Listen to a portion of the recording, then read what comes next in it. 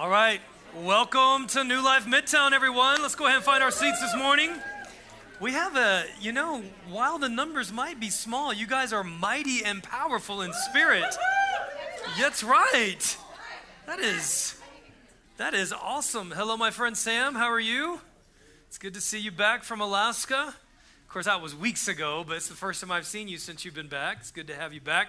All right, friends. Man, we've connected one with another. We've sang incredible songs of worship and blessing and honor to the Lord. And today we are jumping into a new series. Before we do that, let me give you a couple of quick announcements while they're fresh on my mind.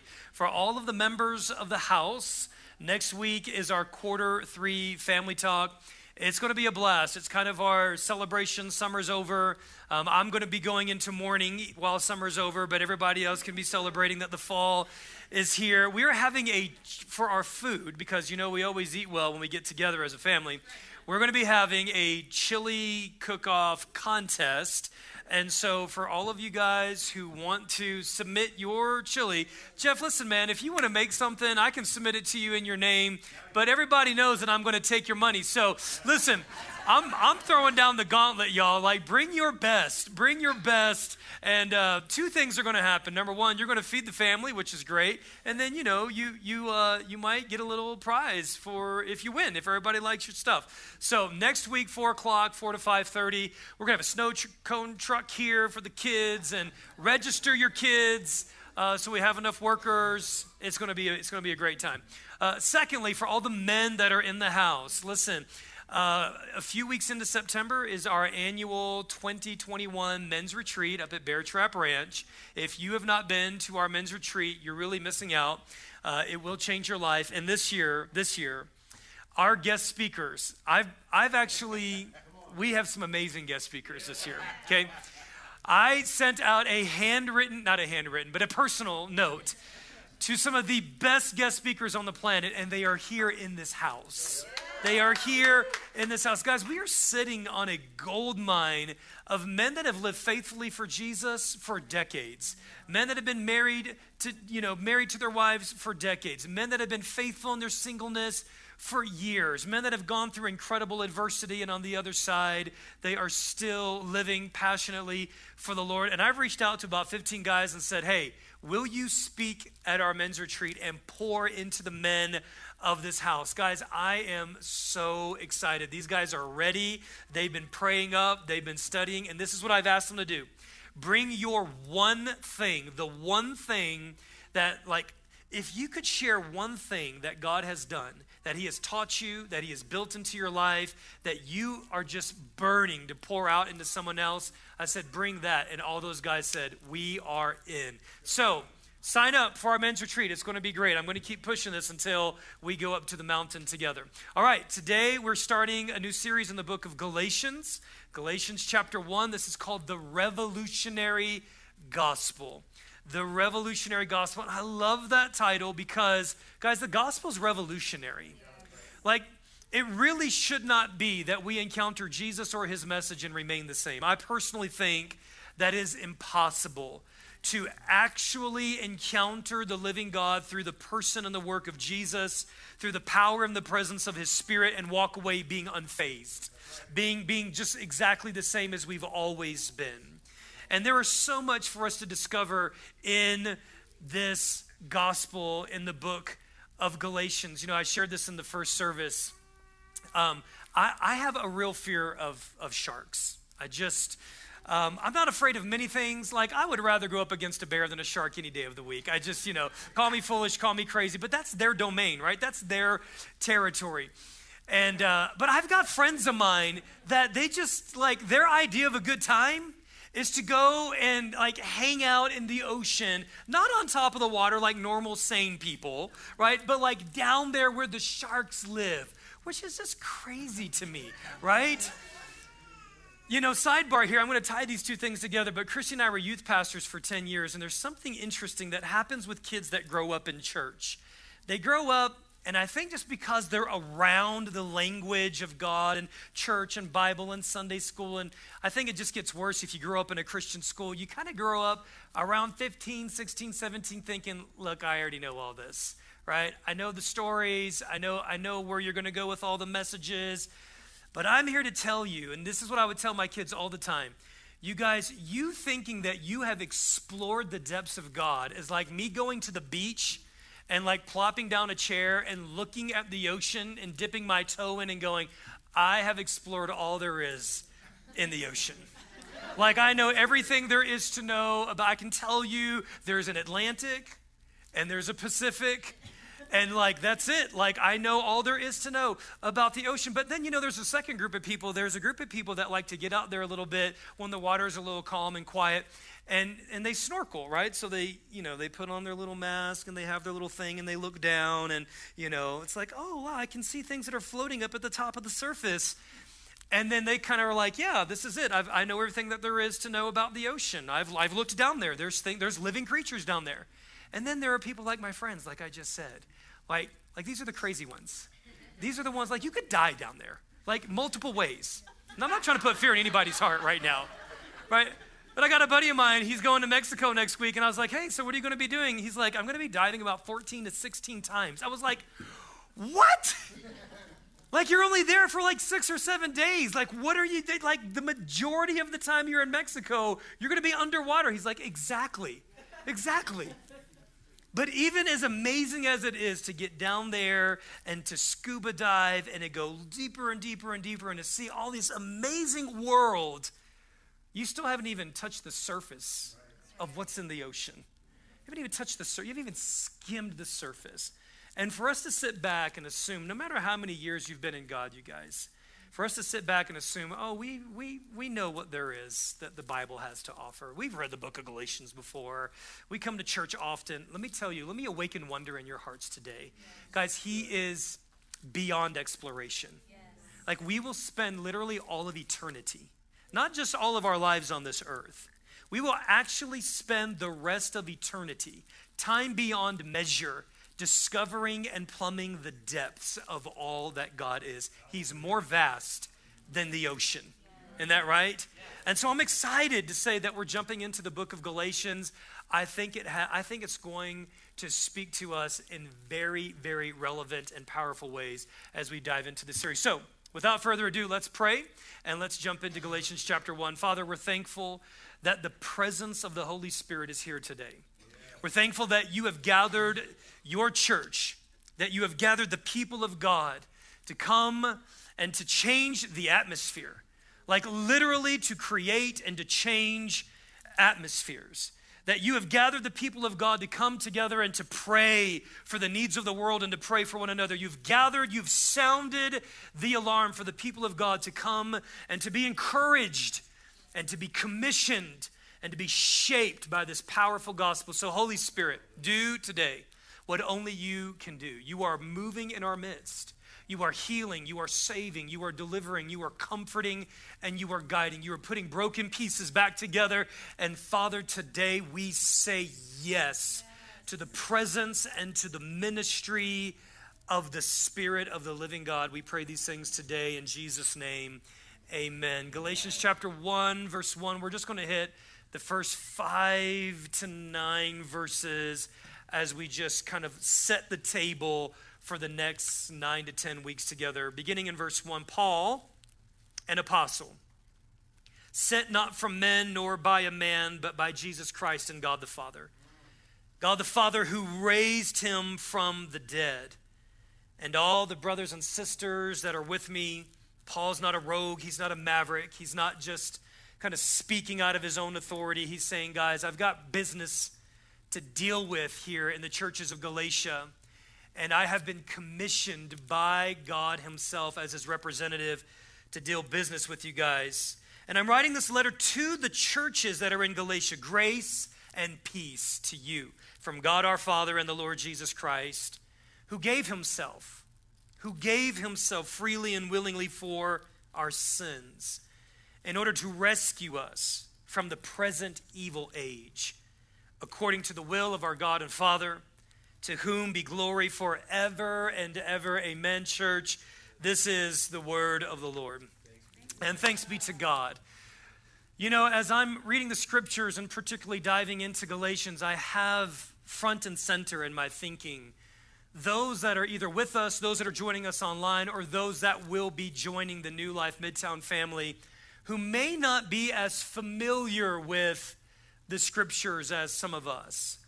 And so I want to make sure that as we're taking our time through this series that we really define terms and we define people and we define issues and we really get down to what Paul is dealing with. And some of you might be going, who is Paul exactly? I mean, isn't it peculiar that he's writing this letter and his opening statement is Paul, an apostle? Okay, so who is Paul? I'm going to start from the resurrection. I'm going to start from the fact that God sent his son, Jesus Christ, fully God, fully human, laid his life down freely and willingly for the sins of all of humanity. And Jesus, when he was resurrected, many of us know this story, but Jesus did not stay in the grave. By the power of God's Spirit and by the command of God the Father himself, God raises Jesus from the dead. 40 days later, 50 days later, Jesus shows up and he baptizes his disciples in the Holy Spirit. We find this in the book of Acts chapter 2. And Jesus creates what did not previously exist in the earth. He created his church. He created a people born of the Spirit and bound by the Spirit to live out the mission of God in the earth, which is impossible without the Spirit. Now, the church that was born was composed primarily of Jewish people that for hundreds and thousands of years have been formed as the people of Abraham, who have history, they have life, they have identity. They have certain foods that they eat to separate them from all of the other idolatrous nations. They have the law that God has given to them in order for them to live as the people of God, to secure his blessing and his favor. And these are the people that have inherited the promises. What promise exactly? The promise that the very God who formed you and called you out of Egypt is the same God who is going to come back, and he is going to reign over the world, and he is going to continue to bless you as his special people, and he's going to fulfill his promise that he has been making to you and your people for hundreds of years, that the Messiah is going to rule and reign. So this is in the heart and this is in the memory of all of the people on this day that are forming the church in Acts chapter 2, right? The church begins to grow. The church begins to expand. People begin sharing the story of Jesus. People begin sharing the reality of who he is. Man, God, our Messiah has come. He has been crucified, but guess what? He rose again from the dead. And people hear this and faith is awakened. And people say, yes, I want to be followers of Jesus too. And slowly but surely, hundreds here, thousands here, tens here, dozens here. And over the course of weeks, months, and years, the church begins to expand and the church begins to grow.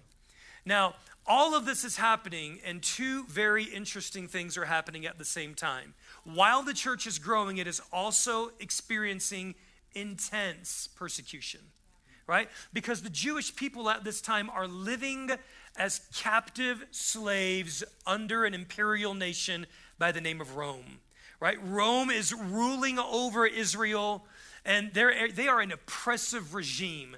And Rome is not too keen on the fact that you Jewish people want to kind of hold to your own religion and hold to your own God. So we'll allow some of it to take place, but you just need to know, like, we're just tolerating this. We're not really ecstatic that you're not following all of our gods. So they're getting a lot of kickback from the government, but this new breed of Christians, the church, they're also experiencing persecution from Jewish people. And it's Jewish people who have not yet signed on to the fact that Jesus is the Messiah. They're like, well, maybe yes, maybe no, but we're not ready to kind of put our lives on the line believing that Jesus was in fact the Messiah. So they're still people of God as Jews. They're still holding to Judaism, but they're not really for Christianity. And in spite of all this, the church is still growing. The church of Jesus, the way, the believers, the followers of Jesus. Now, I said that they're experiencing persecution, and there's this guy by the name of Saul. Who is Saul? Saul is Paul, and Paul is Saul. And we find out that in Acts chapter 7, there's actually a young guy by the name of Stephen. Stephen is this young guy who has been awakened to the message and the story of Jesus. And he says, man, I'm in. Like, this is real and this is true. And Stephen has grown up in Judaism. Stephen has grown up studying and reading the scriptures and quoting the Torah. And then the message of the gospel comes and he lights a fire and he goes, I'm all in. I'm following Jesus with all my heart. And he stands up and he actually defends Jesus before a council of religious leaders. And he gets to a place where Stephen actually confronts these guys for the fact that they're so stubborn and hard-hearted and the fact that they have not received Jesus. And at this point, man, these guys are enraged. And these religious Jewish leaders actually close their ears and scream at the top of their lungs, and they pick up stones and they murder this young man because he believes that Jesus is the way and that Jesus is the Messiah. And the scripture tells us in the beginning of Acts chapter 8, verse 1, that there's a religious leader by the name of Saul. And he sits back, and imagine this, imagine right before your very eyes that someone's life has just been taken. And it's not just been taken like kindly. I mean, imagine what it must be to murder someone with stones. And for him to sit back and say, this is good, this is right. See, that's what religious extremism does. That's what religious zealotry, without the spirit of the cruciform Christ, religious zeal moves us to a place to murder those who do not think the way that we think. And Saul said, this was good. In fact, anybody else who thinks this way, man, let them line up, and we're gonna take care of this cancer. We pick up the story in Acts chapter 9, and turn with me in your Bibles, if you would, to Acts chapter 9, because we find out something very, very peculiar happens to Saul. Verse 1, meanwhile, Saul was still breathing out murderous threats against the Lord's disciple. Murderous threats. Hey, all you Jesus people, all you followers of the Messiah, I'm coming for you. And if you continue in this way, you're dead. Like, those are murderous threats. He went to the high priest and he asked him for letters to the synagogues in Damascus, so that if he found any there who belonged to the way, whether men or women, he might take them as prisoners to Jerusalem. So he goes to the religious leaders of Jerusalem and he says, I need your authority. And listen, this wasn't something that was given to him. This was not an assignment that was put on him. Out of his religious zeal to see Christianity completely removed from the face of the earth, he says, guys, will you authorize me? I'll do the work. I'll go from town to town. I'll go knocking on doors. I just need you to make sure you back me up. And they said, yes, we will. So he's on a crusade to find Christians and to either imprison them or to murder them. But watch what happens in verse 3. As he neared Damascus on his journey, suddenly a light from heaven flashed around him, and he fell to the ground, and he heard a voice say to him, Saul, Saul, why are you so bent? Why are you so determined to persecute me? Now remember, Jesus has been crucified and resurrected. Jesus is sitting at the right hand of the Father, and here Jesus says to him, hey, listen, when you hurt my people, son, you're hurting me. When you speak against my people, you're speaking against me. When you're slandering the name and the reputation of my people, when you're opposing my people, you are opposing me. And that's a good word for us today. With all the differing opinions and with all the differing views, be careful, friend, on the way that you speak against God's body. Yes. Because you're speaking against him, himself. And so Saul responds, verse 5, he says, who are you, Lord? Saul asked. I am Jesus, whom you are persecuting. Now get up and go into the city, and you will be told what you must do. From here, the story gets so good. Essentially, in this moment, this one encounter, his entire life is revolutionized by this one radical, legitimate, real encounter with Jesus Christ himself. He's actually told to go to the house of a man by the name of Ananias, and Saul is sitting there for 3 days in utter darkness because blindness is covered over his eyes. And as he's sitting there, man, God is just doing work. I think as he's sitting there in solitude and silence and darkness, God, I think, is just causing all of that scripture, all of the Old Testament, God is breathing on it and said, son, you've done well to memorize it, but you've interpreted it a little wrongly.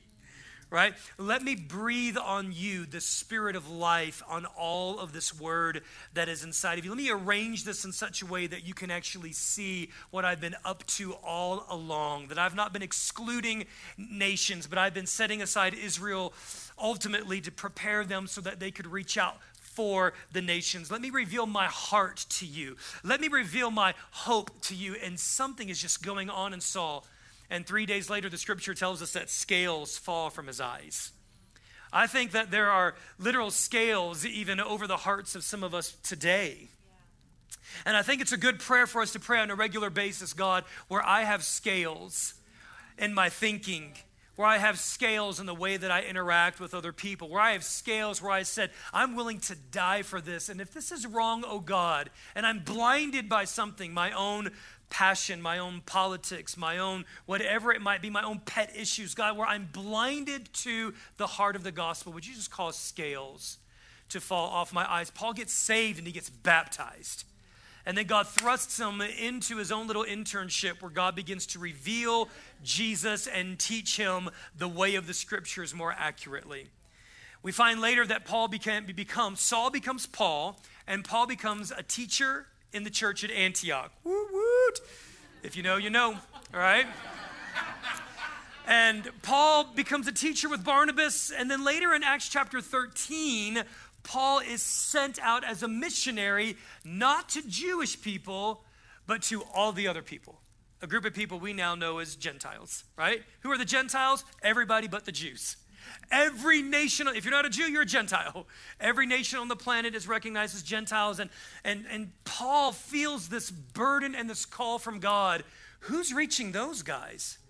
Who's making sure that they're brought into the family? And so the Holy Spirit sets aside Paul and Barnabas, and he sends them out on his first missionary journey. Acts chapter 13, 14, we find that Paul's first missionary journey is to this little region called Galatia. There's 4 primary cities that he hits. And guys, these are fascinating stories. Let me encourage you to read Acts 13 and 14. Power encounters, miracles. Just the power of God is touching entire cities, and people are hearing the gospel and they're coming to know Jesus. Paul plants churches there, he raises up leaders, and he goes back home, and he repeats this cycle over the course of decades. He goes out as a missionary, he proclaims the gospel, he raises up churches, and he goes back to home base. And word gets to him that the churches that he established in Iconium and Lystra and Derbe and Pisidian Antioch, that in these churches, they were running their race, believing in Jesus, and something had slipped in. Let's look at Galatians chapter 1, verse 6. Galatians 1, 6, we find out why Paul is writing this letter. Beginning in verse 6, it says, I'm astonished that you're so quickly deserting the one who called you. You're deserting the one. Now, think about this. You're not just deserting a message. You're not just deserting good doctrine, right? When we abandon the gospel, Paul tells us we're actually abandoning God himself. Like it's just so crucial because it has implications on our relationship with God himself. I'm astonished that you're turning your back on God. You're turning your back on the one who saved you by grace to live in the grace of Christ, and you're turning to a different gospel, which is really no gospel at all. Evidently, some people are throwing you into confusion, and they're trying to pervert the gospel of Christ. But listen, even if we or an angel from heaven should preach a gospel other than the one we preach to you, let them be under God's curse. That is strong language. In other words, what Paul is saying is, listen, guys, there are gifted communicators in the world today. You ever sit back and wonder, like, how do cults actually form? How does that really happen? I mean, you're dealing with people that are full of conviction, full of passion, and they're incredible orators. Some of them they're handsome, they're beautiful, they're good looking, they've got charisma. And Paul is saying, guys, this is a real thing. But no matter who comes and preaches another message other than the message that you have been saved by the grace of God and the grace of God alone. Nothing else. Now, here's what I've discovered that I didn't know prior to this.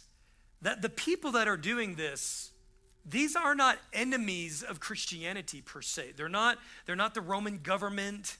They're not just Jewish people who do not believe in the Messiah. The group of people that Paul is addressing, these are Jewish Christians.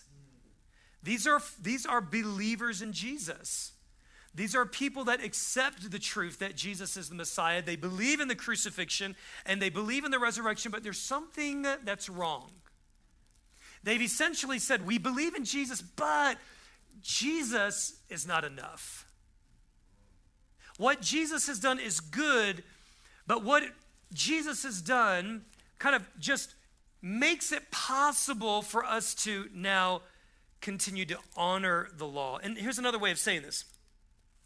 The Jewish Christians are saying that in order for you to be accepted by God, you must be like us. Right? I want you to follow the line of thinking here. Here's a line of thinking for the Jewish Christian. We have thousands of years of history. We have thousands of years of identity. We have thousands of years of God speaking to us. He called us out. He formed us. He's done a beautiful thing. We are God's chosen people, and we are accepted by God, okay? And the reason why we're accepted by God is because we're circumcised, and we eat these certain foods that actually keep us kind of pure from all the other nations, and we honor certain days that God has given to us, and we follow his law. And that's what sets us aside as God's people, and that's what qualifies us to be accepted. So if you want to be accepted, believe in Jesus, but you also have to be like us. And Paul gets wind of this, and listen to the language. I'm astonished. You are deserting the faithfulness of the gospel. You're turning your back on Jesus. These people are throwing you into confusion. They are perverting the gospel, and anybody who does this needs to be cursed. This is serious business that Paul is dealing with here. In the next few weeks, as we talk about the book of Galatians, we're going to center in on a couple of things that I want to just kind of announce to you at the beginning. And you can really wrap all of Galatians around these two ideas. Number one, Jesus is central and the Holy Spirit is crucial. Jesus is central. He is central to everything we believe. He is central to everything we do. You know, before we went out on summer break, we got an email that went out to all of the New Life staff from our pastor, from Pastor Brady, and he said, once you guys get back from rest and once you get back from vacation and we turn our eyes to the fall, he says, I want to take the first 3 days of the second week of August and I want to pull all the staff together and we're going to worship and we're going to pray and we're going to seek God's face. And we're going to ask the Lord to give us his heart and to give us his direction for everything that we're doing in all of our 8 congregations around here. Guys, listen, what we are doing is holy and it is spiritual in nature. Yes. Like we're not just doing human activity. Like we are humans and we are doing human activity, but it does not end there. What we are doing requires the presence and the blessing and the power and the wisdom of God in our midst. It's what transforms, just hanging out, at the break room at your office into a small group that is filled with hope and life for those who come, right? It's what transforms just kind of a group of people that find themselves in the same room. It's what transforms them into a church that is a vibrant witness of who Jesus is in this day and in this hour. And Pastor Brady asked the Lord, he says, Lord, tell me, what is the kind of church you bless? What is the kind of church you bless? Is it a church that just kind of gets on board with social issues? Is it a church that kind of defends the Constitution? Like, what is the church that you're blessing? And the Lord gave him 3 very simple answers. He says, the church I'm blessing is, number 1, a church that sets Jesus at the center. It's the church that recognizes Jesus as King. And we prayed into that. And we will continue to pray into that, and we will continue to preach that, and we'll continue to proclaim, Jesus, you are the Lord of New Life. You're the Lord of New Life Midtown. Yes. And your kingdom reigns and rules over everything that we're doing. And we want everything we do, from the greeters to the sound, to the visuals, to the table groups, to youth and children and men's retreats. We want all of this to be centered on you. Yes. The second thing the Lord said was, the church I bless is a church that loves its neighbor. And who is your neighbor? It's the person that's right in front of you. It's the person that God puts right in your path. This is the church that I bless. Regardless of ethnicity, regardless of race, regardless of religious affiliation, regardless of denomination, regardless of political persuasion, regardless of gender, regardless of age, whatever person is right in front of you, that is the person that God has assigned you to be the person of Jesus to in that moment. Yes. And he says, I'll bless that church. And thirdly, I will bless the church that makes disciples. Yes. I will bless that church. Guys, how did that come about? It came about by seeking the face of God. It came about by making Jesus central and making the life of the Holy Spirit crucial. Yes. Guys, we cannot live the Christian life without the Holy Spirit. Right. We cannot live in the freedom that God has promised to us. We cannot avoid immorality and impurity. We cannot flee temptation. We cannot deal with anxiety. We can't deal with all of these things without the Holy Spirit empowering us, anointing us, helping us to be the people of God. So Paul is going to unpack all of these things in the rest of his letter, but before he does that, he releases or he writes out what might be called like an overture of the book. What is an overture? For those of you guys who have ever been to the symphony, who enjoy the orchestra, there are some Broadway shows that do this as well. In the first few minutes or the first act, what they'll do is they'll actually give you kind of a preview of the entire story. Like at the symphony, they'll actually walk you through the themes of the entire symphony, but they'll do it in the first act. So you go, oh, this is coming. And you start to feel and touch the movement of what is happening, but it's just kind of condensed. And then they begin to unpack that and pull that back into the rest of the performance. And Paul does that here in the opening words of the gospel. So I want to turn you again to verse 3 and 4 of Galatians chapter 1. And today, very simply, I want to return us to the simple gospel of Jesus. And I want us today to make a renewed commitment that we're going to be gospel people and that we're going to be a gospel church. Yes. Not just the gospel of salvation, but the gospel of Jesus. And I'll break down the difference in that here in a few minutes. Number one, here's what Paul says. Paul says, grace and peace to you from our Lord Jesus Christ and God the Father. The beginning of our gospel begins with these two massive comments, grace and peace. What does that mean?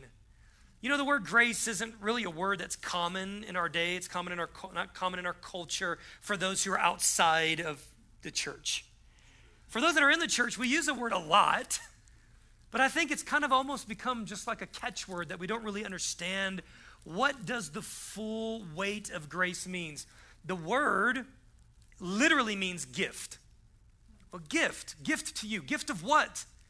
Everything that God is and everything that God has done and everything that God is doing currently for you. Like when you read this, don't read this as grace and peace to you from the Lord Jesus Christ who did something for me thousands of years ago. Read this as every morning I wake up, the gift of the goodness of God is being extended to me. And what gift are we talking about? Like the working definition of grace I came up with is very simply this. It is the goodness of God poured out to you without measure in the form of gift. What is the grace of God? It's God being kind to you when you don't deserve it. It's God providing your daily bread for you every living moment of your life when you know that you can't provide it for yourself, but he's doing it out of grace. It's not something that we've earned. It's not something that we deserved. And something happens. I don't know how it happens.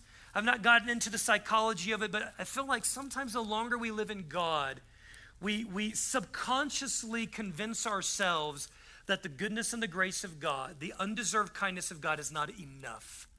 like something I've got to do. I've got to earn this. I've got to work for this. I've got to merit this. I've got to read more. I've got to give more. I've got to work more. I've got to labor more. I've got to be better. No. And that's exactly what Paul is kicking back against. The gospel of Jesus is grace has been given to you, not because of what you've done, but because of the benevolent, overflowing kindness of God. It's a gift. And friends, I want to encourage you and I want to encourage us. Let's live in that gift. Like, I love gifts. Earlier this week, I had a buddy of mine roll up and he dropped off a water bottle that my kid left at his house. And he also dropped off a dozen old-fashioned donuts. Why? Why? Was it because I had done anything? Was it because I went and worked on his car? Was it because? Nope. It's pure gift. Guys, I'm here to tell you, man, we serve a God who every single day, he's pouring out the gift of his kindness and his goodness to you. And you know how we become good people? By receiving goodness from God. Do you know how we learn how to be kind to our enemies? By receiving. Some of you need to learn how to be kind to yourselves. You need to receive the kindness of God's grace so that kindness can flow to you, to your enemies and your coworkers and your neighbors, and it just flows from your life. Here's the second word. He says, grace and peace be to you. This word peace is actually an echo of the word shalom in the Hebrew language. And for those of you who are aware of the idea and the concept of shalom, it is not sitting at day spas with kind of, ambient, quiet music flowing over us and not just pedicures, and it's not that, okay? The idea of shalom was actually a word that was given to the entire nation of Israel to speak of wholeness, of being without lack, of being without need. It is the idea that because God is for you, because I'm with you, you can have the assurance that no matter what is happening, that you can be secure and you can be ridiculously confident in all situations in life. You mean to tell me that I can be ridiculously confident when I just got terminated? You mean to tell me that I can be ridiculously confident when I'm working through struggles with my kids or with my marriage, or I literally can't stand my coworker? Yes, you can be ridiculously confident because your assurance in the fullness of life is not in you.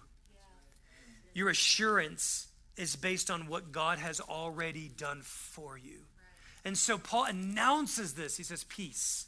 It's one of the reasons throughout church history, we've kind of developed this in our liturgy where we turn to one another and we say, the grace and the peace of the Lord be with you and also with you. What are we doing? We're practicing sharing the gospel in condensed version.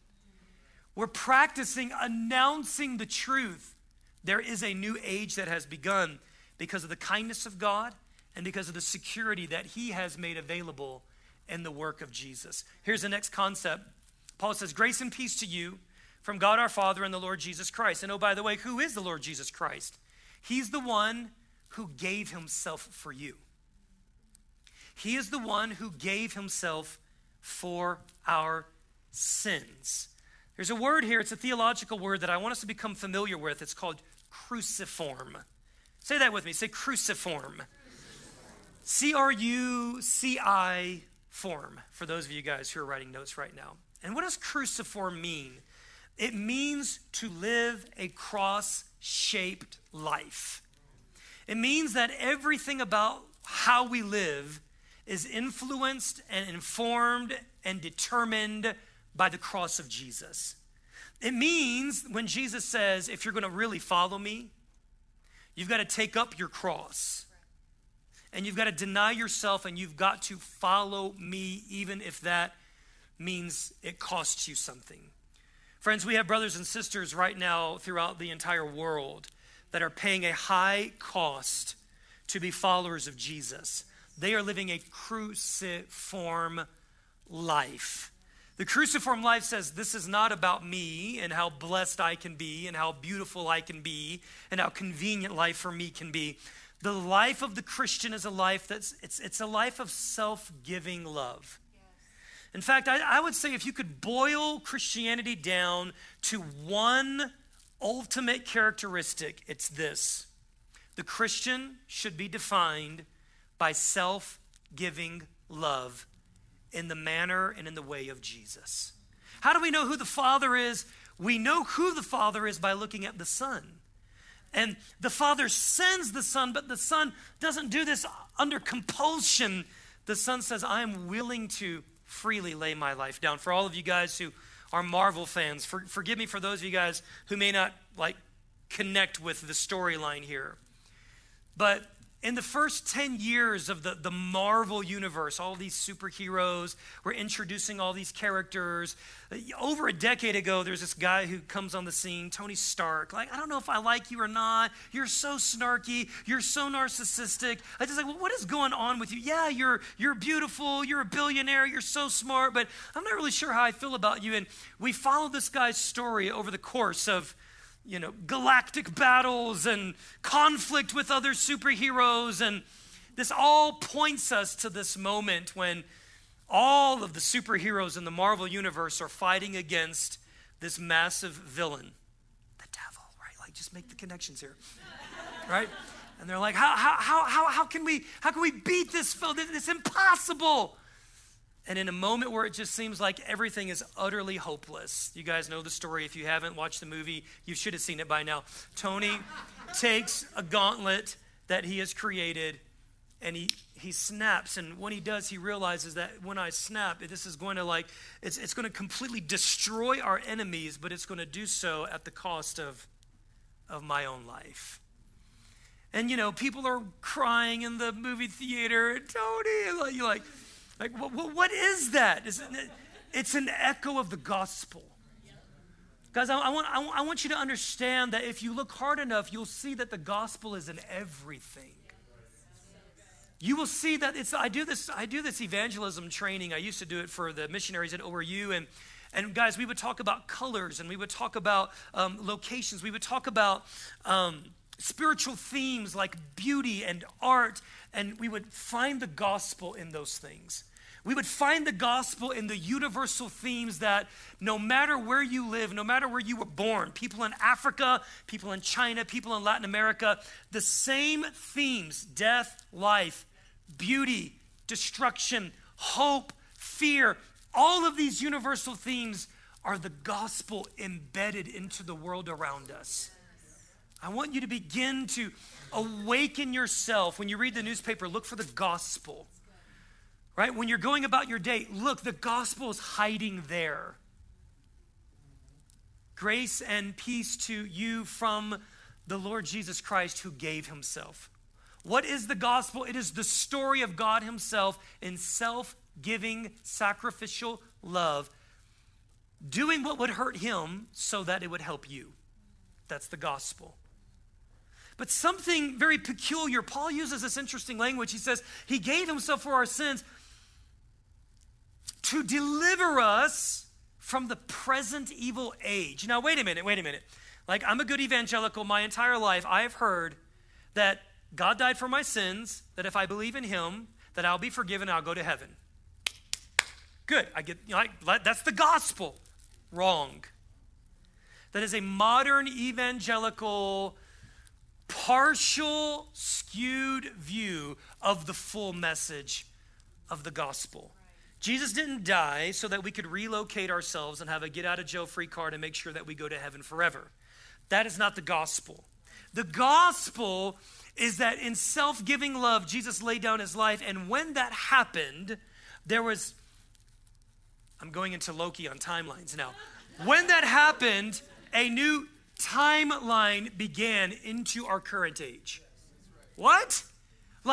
Yes, we are living under an age where the enemy is at work, and when the resurrection takes place, the future begins to enter into the very benchmark of time, and it begins to work in parallel, so that now I'm still living in this present evil age, but I'm living under a new ruler, and I'm actually living in a new world while I'm still living in this age. I'm living in this age, but I'm living in a new world. I think a practical example is the seasons of our calendar.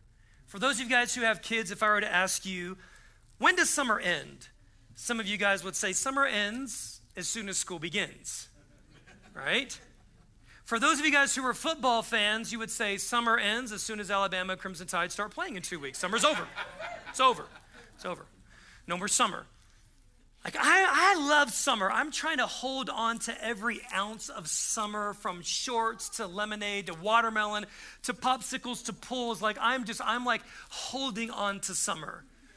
Like, I've got like Hawaiian tropic oil diffusers, just like, oh, summer is calling me, right? Pictures of the beach, right? Summer.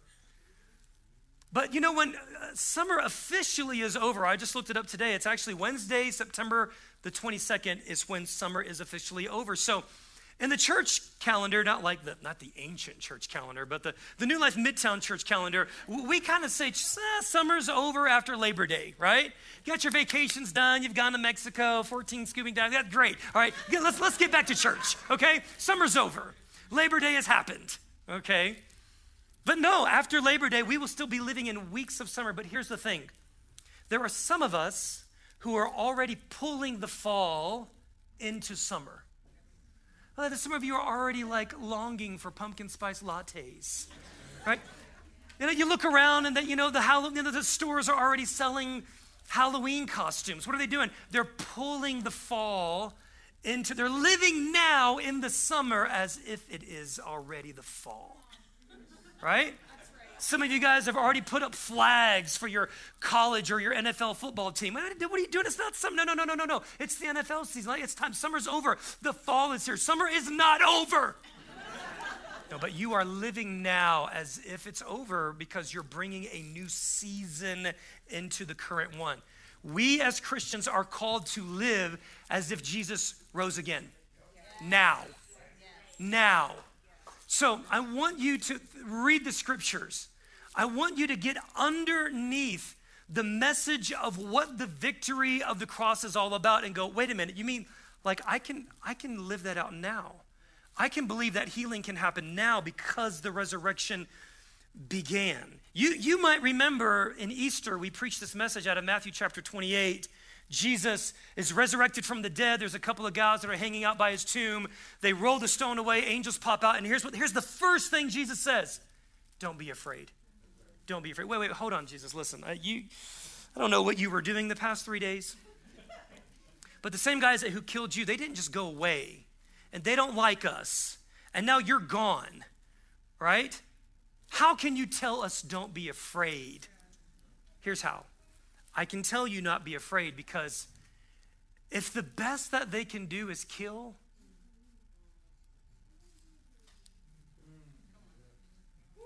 I rose again from the dead. Is that all you've got? Don't be afraid.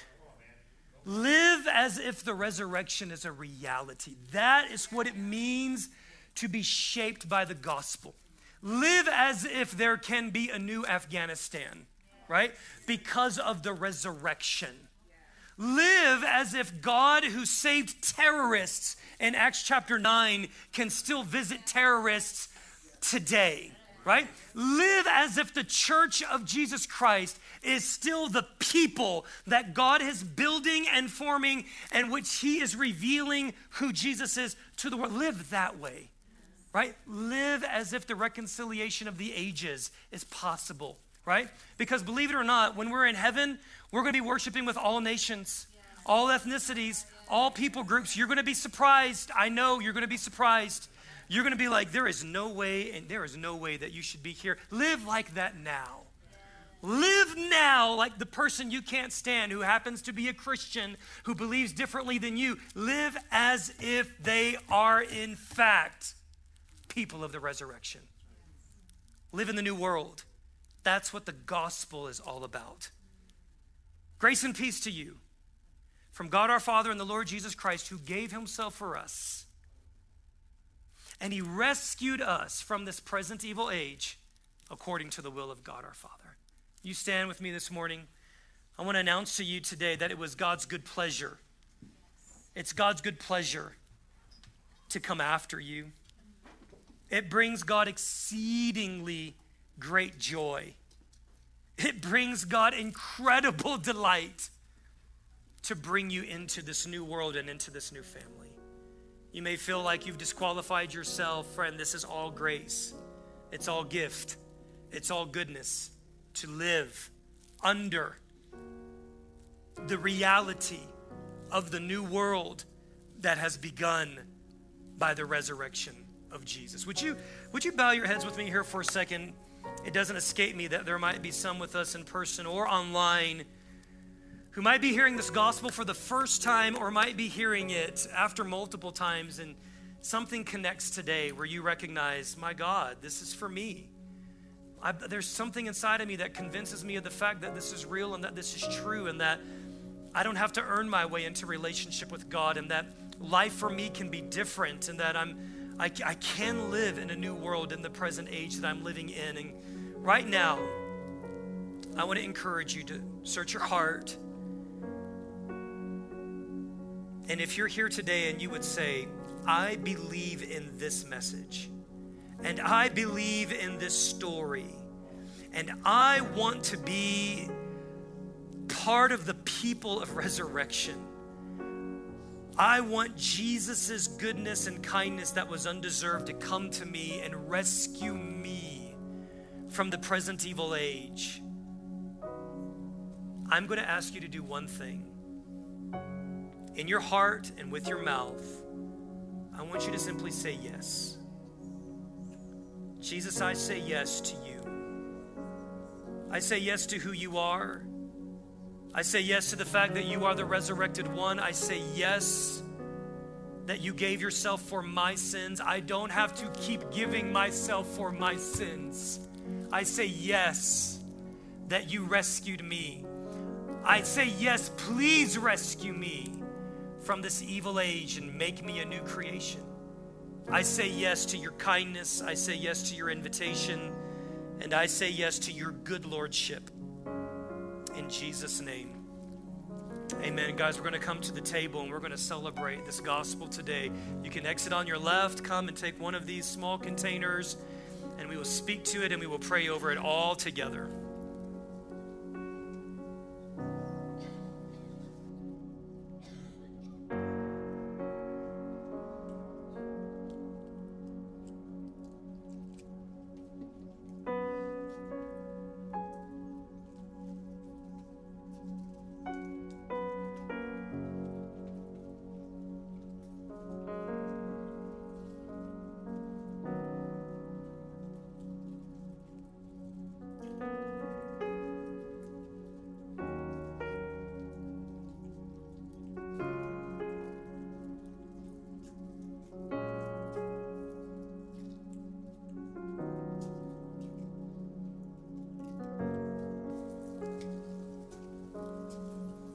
People of God, brothers and sisters in Christ, birthed by the Spirit and bound together by His Spirit, and all those today who happen to be guests at our table, you are welcome here and you are wanted here.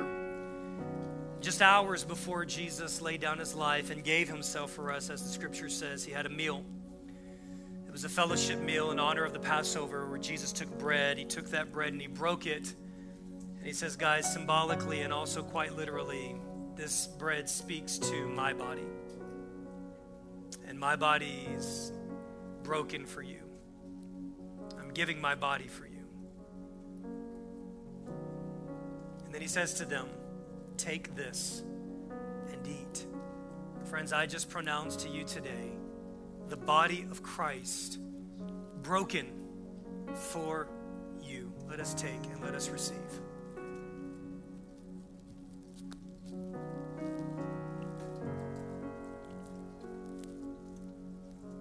At the table, there was a cup, very customary to the Passover meal. It's full of wine, and he pours this out into all the cups of his brothers, and he says to them, guys, in the same way that a grape is crushed, my life's going to be crushed. The same way that this wine came from something of the earth, my life has come to this earth. And this cup speaks of my blood And in my blood, I'm going to secure for you a new arrangement. This is the arrangement. It's called a new covenant. You no longer have to work for my acceptance, because my life and my death and my soon coming resurrection will be absolutely sufficient to bring you into relationship with God and to live in this new creation reality. So friends, today, the blood of Jesus shed for the forgiveness of your sins. Let us take and let us drink. Thank you, Jesus. Thanks be to God, church. Indescribable gift of life.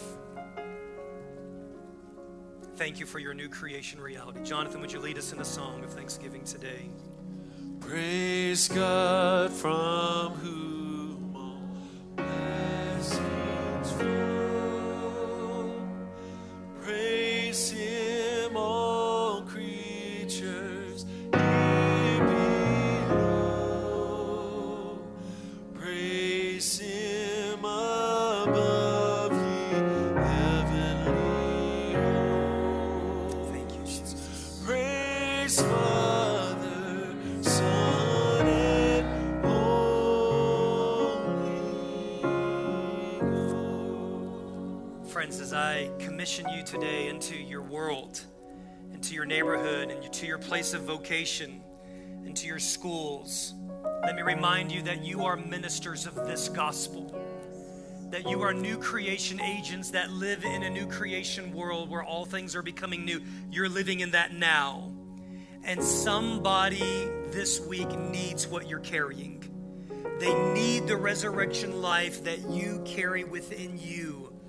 They need the unique way that you know God. They need your prayers. They need your attention. They need your encouragement. So as I send you out today with blessing, I declare over you today, may the free gift of God's goodness and may the shalom wholeness of His peace be yours in abundance in the Lord Jesus Christ and by the power of His Spirit.